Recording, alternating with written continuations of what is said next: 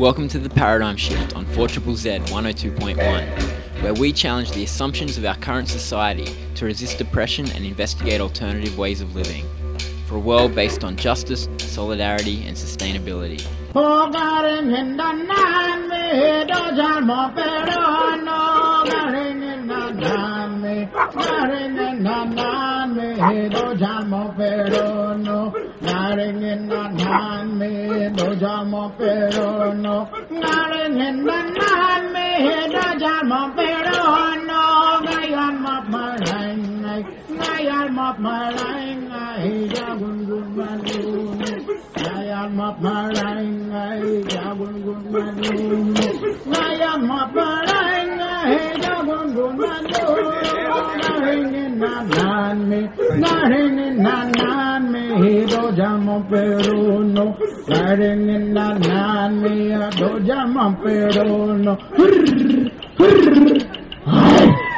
Going into Nami, welcome to the Paradigm Shift. Selamat pagi in Bahasa Indonesian, or wah in traditional West Papuan greetings. We will be talking about West Papua today on the show. My name's Andy and I'll be with you for the next hour. Coming to you this week from Wonnarua country in Hunter Valley, New South Wales. As you've been following me travelling around the country, I've skipped ahead a fair bit, but I'll be coming back as Queensland soon. And as I said, today on the show, we will be talking about West Papua. They are Australia's one of Australia's closest neighbours, and they are an ongoing human rights disaster, but an ongoing triumph of determination and the will for freedom and justice, in the incredible way that political movements have continued to build in West Papua despite incredible repression, repression of culture, land being taken, leaders being assassinated, the constant threat of violence, the very repressive laws that mean, they can't meet for rallies, they can't fly their West Papuan flag. It is one of the most difficult but one of the most inspiring human rights struggles on the planet, and it is happening right in Australia's neighbourhood. We don't hear about it often enough, but over the years on the Paradigm Shift I have tried to cover it a bit.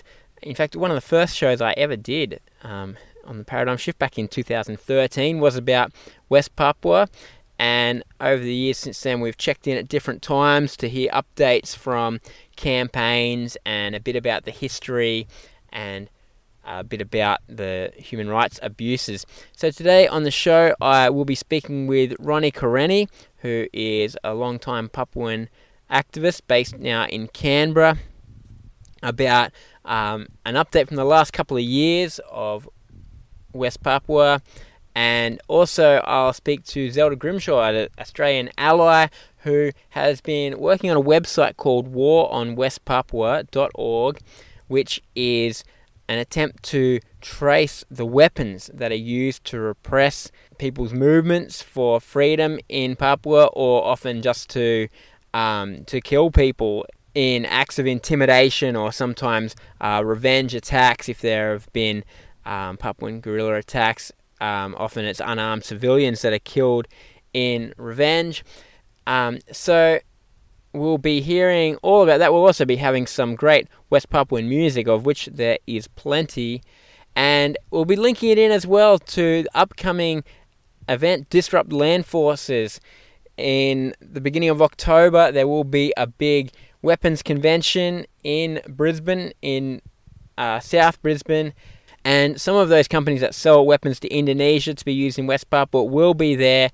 And so part of the focus of the people trying to disrupt this event, trying to make sure it doesn't happen again in Brisbane, is trying to protect our neighbours. So you'll hear more about that, but it is all happening at the start of next month, and I do encourage you to get involved. But for now, let's get into the show and have a listen to Ronnie Karenni. My name is Ronnie Karenni. I'm a Canberra-based West Papuan activist. I've been here in Australia for the past over a decade. living as a refugee in PNG pretty much all my upbringing in the 80s up until early 2000s. And ever since arriving in Australia, I have been advocating mostly on West Papua's right to self-determination. Yeah, so I guess you mentioned there that you are born in West Papua but grew up in Papua New Guinea. That's the case for a lot of West Papuan people. There's a lot of refugees over the border there in PNG. Oh yeah, that's pretty much still an ongoing. Um, Ever since Indonesia brutally and illegally occupied West Papua in the 60s, um, there was influx of refugees episodes, yeah, at certain point where there's crackdowns and heavily military operations. You hear a lot of the Papuans fled across to the border. And in the 80s mostly, between 83, 84, that was record high of over 10,000 Papuan fled across into Papua New Guinea, and my family were part of that exodus into PNG. Well, and the recent numbers were a couple of hundred people fled across in the from late September, even up until early this year. Is those that fled from the Kiwi Rock military operation there. There was an incident of a medical person got shot at, and then there was a heavily military crackdown, which forced many of the civilians and local Papuans across the border. Mm. Yeah, and that is an important thing. I guess a lot of people might know the basics of West Papua, that there was the Indonesian invasion in the 1960s after Papua got its independence from the Netherlands, and it's been occupied since. But a lot of that violence is still going on today, isn't it? Oh yes, very much alive, and also with the increasing awareness around West Papua, with leader Benny Wenda in UK, um, campaigning on the Free West Papua campaign, and when in 2014, when the West Papua movements and different factions coming together to form the United Front, called the United Liberation Movement for West Papua, and then gained diplomatic ovation in 2015 as a observer at the sub-regional grouping, the Melanesian Spearhead Group, and then following on in 2019, Pacific Island Forum, which Australia is also party to the forum, um, came out with a strong statement in the communique, or the leaders' communique, to call on the UN Human Rights Commissioner, and also underlying that the root cause of the conflict in the Papua is, still remains unresolved. And that has really forced the Jakarta to really amplify, one, to crack down on the resistance, the civil resistance in West Papua, but also increase its lobby efforts in the region, but also internationally, to basically shut down any support that any country advocating on the human rights issues in West Papua. And Australia here in early 2020, Jakarta came here like through Jokowi, the president, and signed and strengthened the defense and also trade cooperation, as well as early this year when Anthony Albanese, the Prime Minister of Australia, went over across to Indonesia as well to really renew that commitment on those same areas, particularly with defense. And we know some of the Australian chief bosses, especially the weapons companies like Thales, went over across to Indonesia and really promoting Australia's weapons to Indonesia counterpart. And that's kind of like signaling of how much Indonesia is really trying to stop any support or any advocacy on the human rights, let alone the political aspirations of the indigenous Papuans. Mm. Yeah, a few years ago it did seem there was some momentum around West Papuan independence, as you said, gaining some status at the Melanesian Spearhead Group and things. But it seems like the last couple of years there's been a real pushback by Indonesia with a real military presence in the country. Absolutely. They have really, even the freedom of expression or freedom of assembly doesn't exist in West Papua. We know the youths have really came out in numbers, thousands across Papua, coordinated mass rallies. But that in itself, like, yeah, leaders were arrested prior or during the rallies, and even like no room for even just to walk or rally. Like, they use water cannons, big tanks, and police, like heavy militarized and forcefully dispersed. And even this week, as we're speaking now, like, the Foreign Affairs Minister of Indonesia, Retno Marsudi, have landed in Fiji, and surprisingly, I've met with the Pacific Island Forum Secretariat, with no release around like the reasoning of going there, and met with even the Fiji government currently, which we know Fiji is coming to election in later in the year, and celebrating Indonesia's independence. And then the day after, Tuesday, they went to Solomon Island and gifted Solomon Island with a futsal stadium. And so we're seeing how Indonesia used transactional diplomacy to really silence human rights situation in West Papua, and what everyone's calling for, basic, freedom of assembly and expression and political views, which is suppressed in West Papua.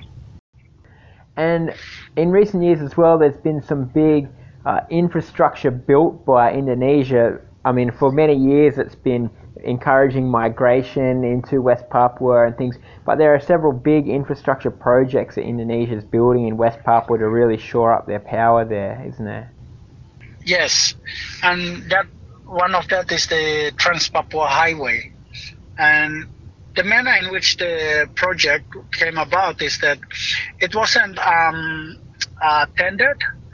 Rather, it was given straight to the military to run the project, and so the funds were given directly to the military, which some of the top generals got their own companies. They run their own business in West Papua, so they were given those funds, and also in the name of security, for any businesses that will be operating in West Papua. It's dangerous. So that's kind of like the framing that Indonesia used to sell that to any businesses or foreign investors.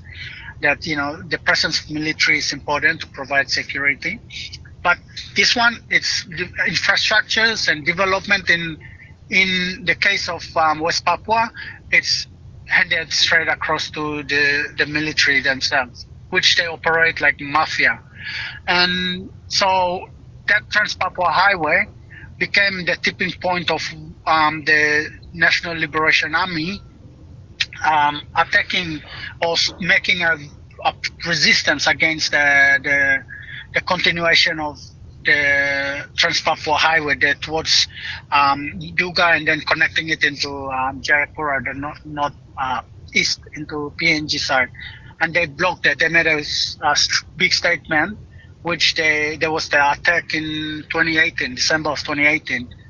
And so that has also flared up this whole, war of the national liberation, which at the moment it's happening as we speak, and it has also caused thousands of internally displaced Papuan refugees, and many have been forced to live in the jungles across the border, and yeah, and many have died along the way in the past 4 years, and we're reaching this humanitarian crisis right now, in the central highlands of Papua. Yet, on the flip side of this, the special autonomy package that was passed late last year, and now it's in its first phase of new provinces already been announced, and more headquarters for military and police,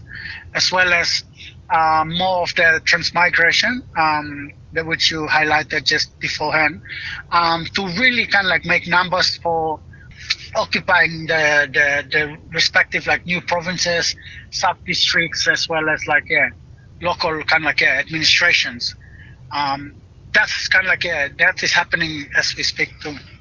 Yeah, so special autonomy in West Papua is not such good news for West Papuan people. No, it's not. It's not at all. It's just another package of colonization or neo-colonialism to continue. And what we're seeing is that um, Indonesia is using special autonomy to gain more foreign donations, or like approach different donors and investments.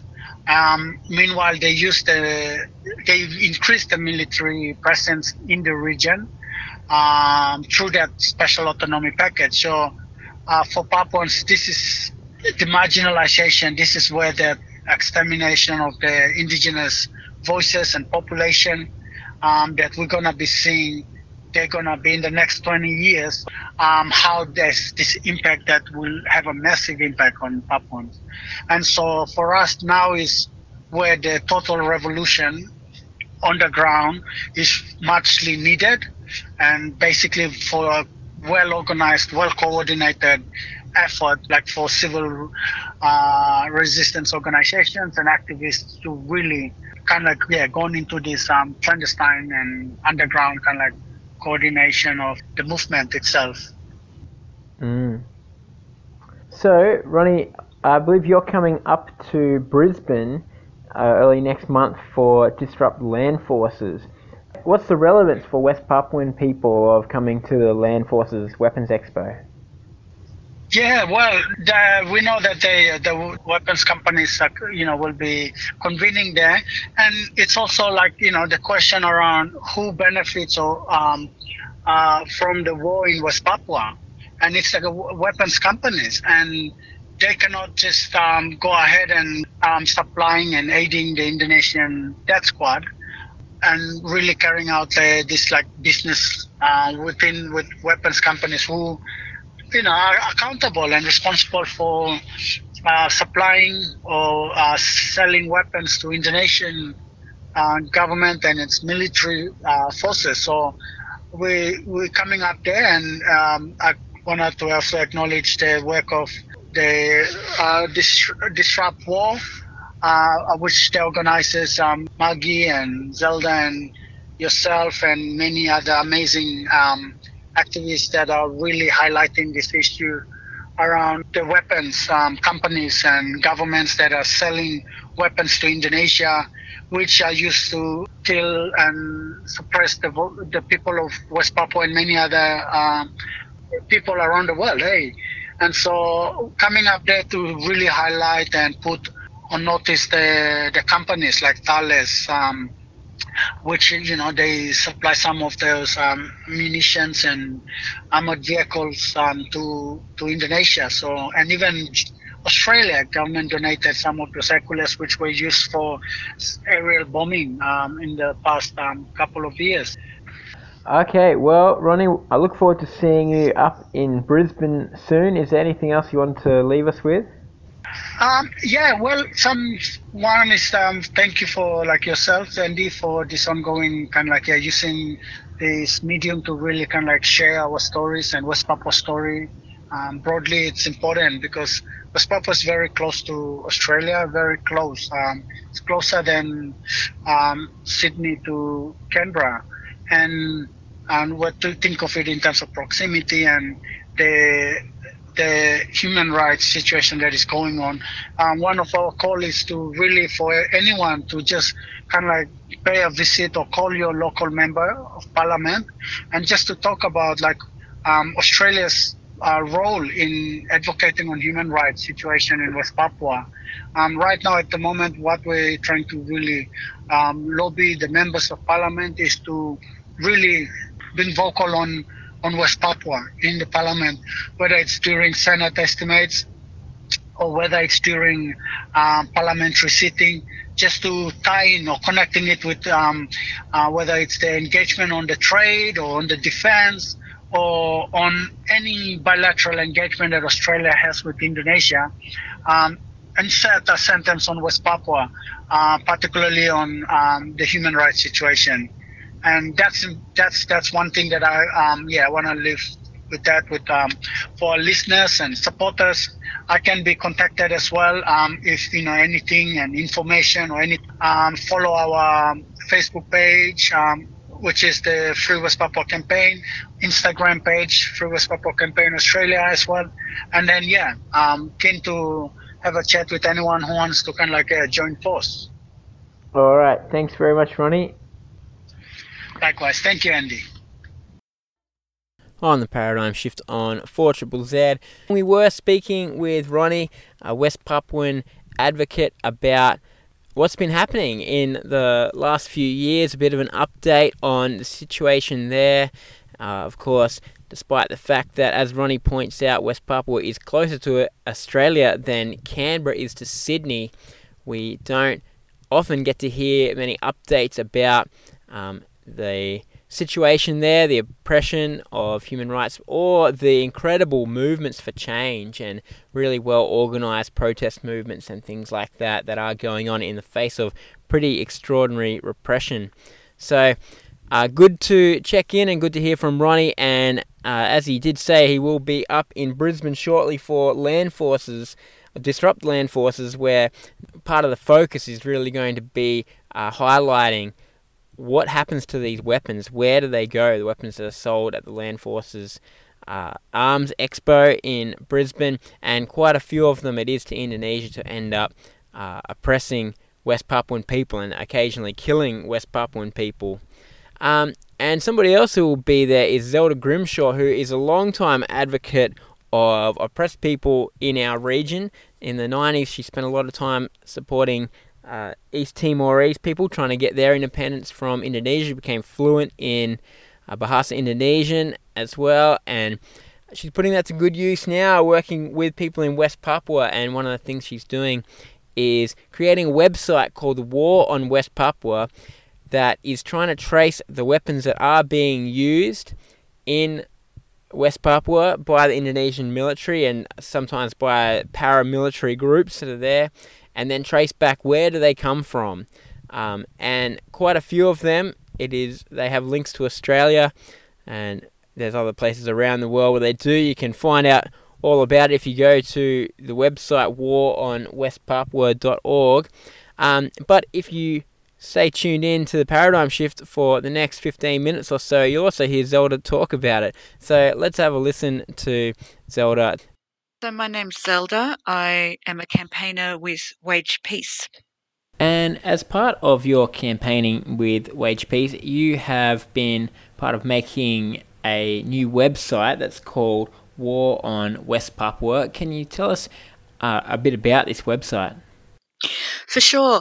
So I guess the genesis of the website was a conversation between ourselves and friends in West Papua who were saying it would be great to track where all these weapons are coming from, who is making a profit from the killings in West Papua.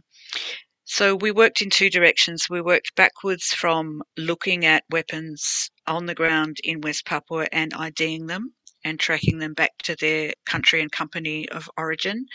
And we worked the other direction, looking at some of the big global weapons sellers like Lockheed Martin, Boeing, Thales, General Dynamics, to find out what they'd exported to Indonesia. I guess we'll get onto a bit about what that website found, but I guess in terms of this knowledge, what's the theory behind it? Why is this knowledge useful, knowing who's selling these weapons? Yeah, so when we find out that Thales, for instance, are selling their Bushmaster vehicles to Indonesia, who give them to their Kopassus special forces, who use them in West Papua. Then, as activists in central Victoria, we have a local target that is directly connected to ongoing genocide and extractivism in West Papua. So Thales factory is in Bendigo in central Victoria. So we're able to then, as peace and human rights and First Nations and climate activists, to mobilise our people around a target that's in their neighbourhood. So we did that. We've done that a couple of times at Thales in Bendigo. And we're hoping that activists all over the world will also take the opportunity to use that information to activate in their local spaces against weapons companies who are manufacturing in their own towns. Yeah. So Thales is one company you've mentioned there that has links and that has manufacturing plants in Australia. I guess what are the other things that you found? I mean, we'll start with Australia. You've got a whole list of countries on the website there. But for us as Australians, I mean, what information have you found about Australia's links to Indonesia's occupation of West Papua? I guess there are three sort of sets of ways that Australia supports the military occupation in West Papua. So one is through diplomacy. Australia's acceptance of Indonesia's military occupation, the Lombok Treaty signed in 2006, which basically guarantees we will never ever talk about anything that Indonesia finds uncomfortable. And that was demanded by Indonesian diplomats after Australia accepted 43 West Papuan refugees here. So Indonesia was really upset that Australia had acknowledged that these 43 West Papuans were at risk of persecution if they went home to West Papua. So insisted that Australia sign a treaty saying we will never make any comments about your internal affairs. Of course, it goes both ways, and the rest of the treaty is pretty much about security agreements. So that brings me to the second set of ways that Australia supports the occupation of West Papua, which is through our security cooperation or defence cooperation deals, although we don't really think it's about defence, we think it's about attack. So we talk about them as attack industries and attack agreements, because that's actually what they are. So we train, Australia trains Kopassus Special Forces, who are notorious for human rights violations and were throughout the occupation of East Timor, and other special forces such as Kopaska, D88, which is highly militarized police force, this sort of counter-terror police, and BREMOB, who are the riot police. So our federal police and our armed forces, our Navy and our Air Force all engage in training exercises with Indonesian special forces. And yeah, I mean, it's killers training killers. So, of course, what's going to come out of it but more killing? The third way that Australia supports the occupation is supplying arms. And that's where Wage Peace is really focused. I guess because Australians are not very aware that we have weapons companies all over our towns and cities.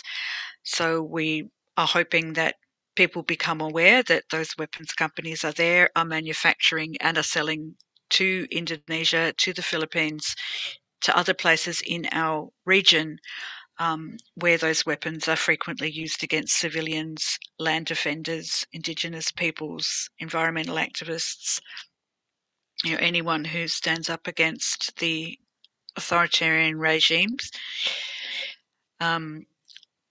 Brisbane is the base for Rheinmetall, which is Germany's biggest weapons manufacturer, and they have a large manufacturing plant in Brisbane. So last Friday, we did an action at the Rheinmetall factory in Brisbane, We took a group of people there and put our banners across the front entrance and actually did lock down the front entrance of that factory for a couple of hours.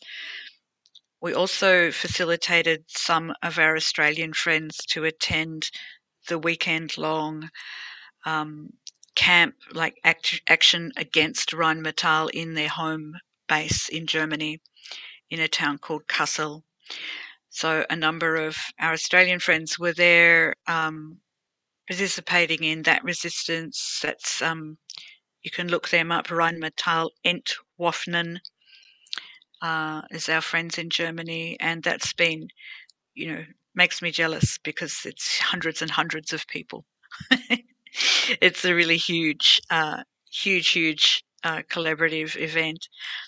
And we were also able to facilitate a young West Papuan activist who lives in the Netherlands to attend that mobilisation and speak about West Papua and speak about the impacts of weapons from companies like Rheinmetall in West Papua. So, West Papua and that struggle is now part of the consciousness and the program, I guess, of anti-militarism in Germany. So that's been great. And of course, they love our actions as well and support us. So I guess that's another aspect about resisting arms manufacturers, is that they're typically international. So the possibilities for trans-border solidarity really open up. And that's been really exciting. It's really important, isn't it, to, especially when weapons are so often manufactured in one place and then used somewhere else, to bring those people from the front lines that are on the receiving ends of the weapons, bring them into focus and bring them to speak. Like, that's really powerful, and obviously it's also just really honest about what actually is being built at these factories. Yeah, absolutely. I mean, when we devised our sort of program for the year, earlier in the year, we talked about smashing the social license of weapons companies. And then we thought, actually, you don't even need to smash it because they really don't have one. Like, these weapons companies get away with manufacturing bombs and bullets and weaponized vehicles and components for combat aircraft because people don't know they're doing it.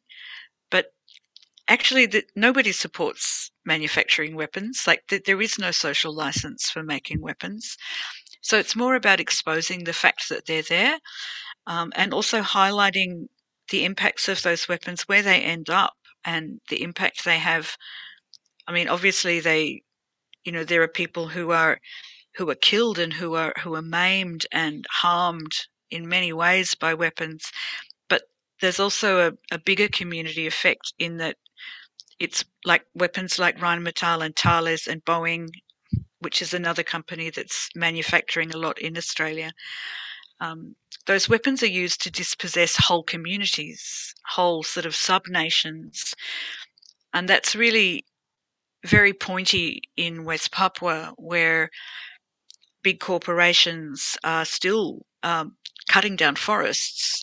It's sort of unbelievable in the era of climate collapse that there are still companies cutting down rainforests, but there are.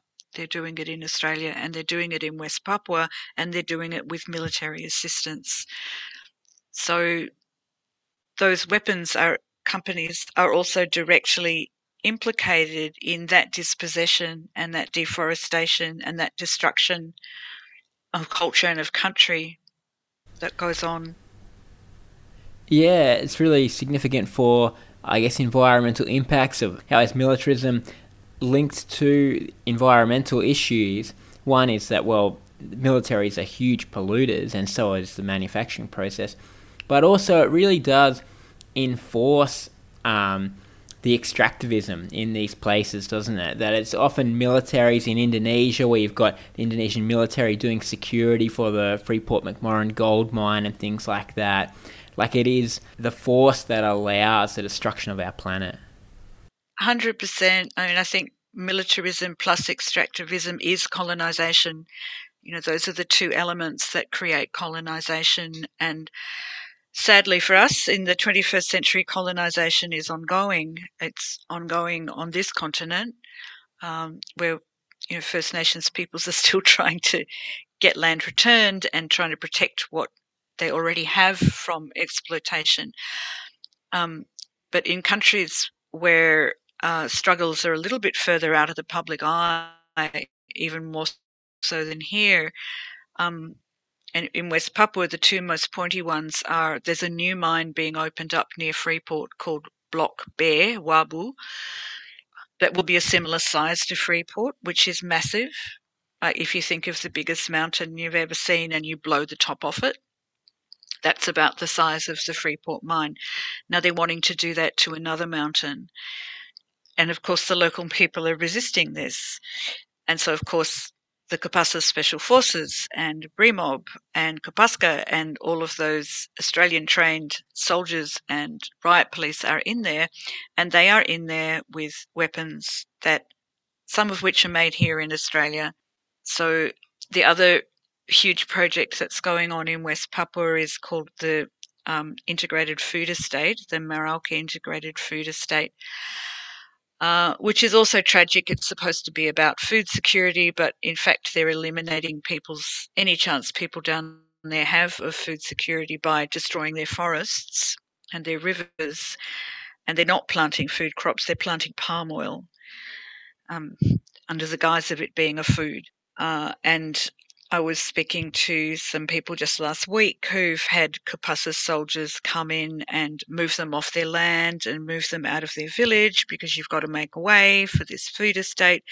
And so people go from being pretty much self-sufficient, able to live from the forest and the sea and the rivers, and pretty much able to, have pretty good food security, to being homeless and have no food and have to become wage slaves on the palm oil plantations where they are completely vulnerable. So yeah, it breaks my heart, Andy. And so anything that we can do over here to call those weapons makers to account feels really important. So, coming up very soon at the beginning of October in Brisbane is the Land Forces Weapons Expo, and you are part of organising Disrupt Land Forces. How does it link in the war in West Papua with what's happening in Brisbane at the beginning of next month? So in Brisbane, from the 30th of September through to the 7th October, we'll be gathering a whole lot of us from all different kind of sectors of activism to disrupt the biggest weapons fair in the Southern Hemisphere, which is Land Forces. The connections to West Papua are multiple, but primarily they're through the weapons companies that will be exhibiting at this weapons fair. So weapons fairs are typically where weapons companies do their deals. So it's where governments will go, trade delegations will go, military and police officials will go, and that is where the big sales happen. So it's where the deals get done that enable companies to go in and confidently dispossess a whole people of their country in West Papua or the Philippines or the Amazon or wherever it is that they're deciding they want to exploit next, because they know that their military has just bought $1 billion worth of Boeing weapons. So we'll be focused on the companies that we've already identified as operating in Australia and exporting to West Papua. So that's Boeing, Rheinmetall, Thales, Elbit, who are also very implicated in the oppression of Palestinian people. EOS is a smaller Australian company that exports to West Papua. Lockheed Martin, of course, biggest arms dealer in the world, heaps of their weapons in West Papua, and they have a research lab at Melbourne Uni, which we've also done an action at. And the one we've added this year is Naya, which is not exporting to West Papua, but they are arming Australian police. So earlier this year, we entered a collaboration with the senior elders in Yundamu after they put out their ceasefire call. We were really impressed with their statement of demands. We loved their call for ceasefire and for no more police guns in communities.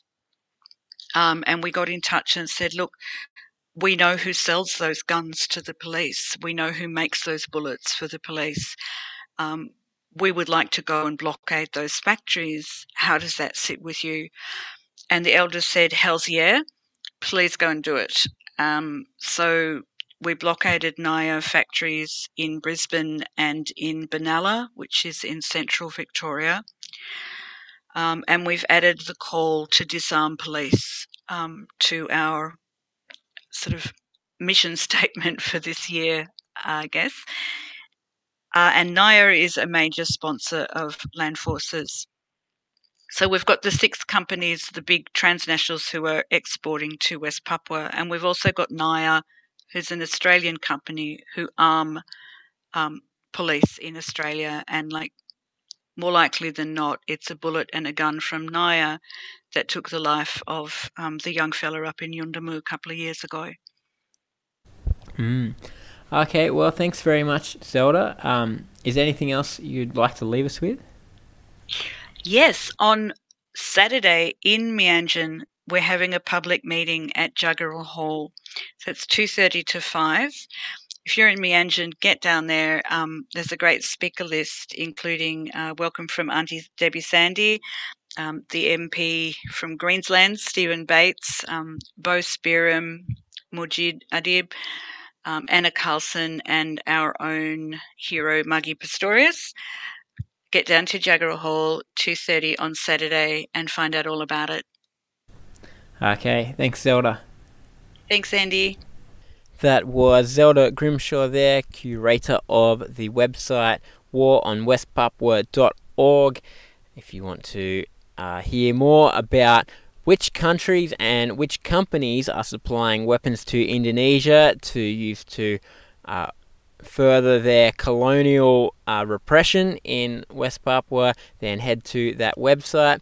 As Zelda said, there is an event tomorrow at Jagera Hall in West End, in Musgrave Park.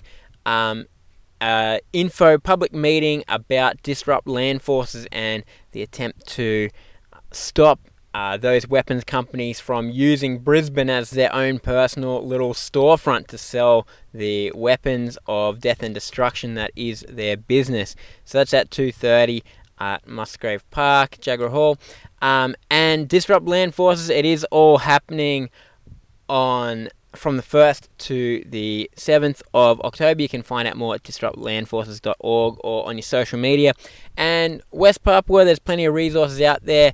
Ronnie is involved in the Free West Papua campaign, which you can just find on social media or at freewestpapua.org, and you'll find plenty of resources there to learn more and find out how to get involved to help support our neighbours in their fight for freedom. It is much to Australia's shame how much we hear about America or Europe and how little we know about our own region and what's going on there, the people's struggles that are happening. But West Papua is one that is very much relevant to us, and as Ronnie said, it is really as Indonesia pushes further and further into that country and entrenches themselves more and more, that it's becoming more desperate if there's ever going to be something done to give West Papuan people real self-determination over their own lives. It's going to have to happen soon. That's all we have time for on the Paradigm Shift for this week. I hope to see you on the front lines with West Papuan people at Disrupt Land Forces. Otherwise, I'll be back next week on your radio. See you then.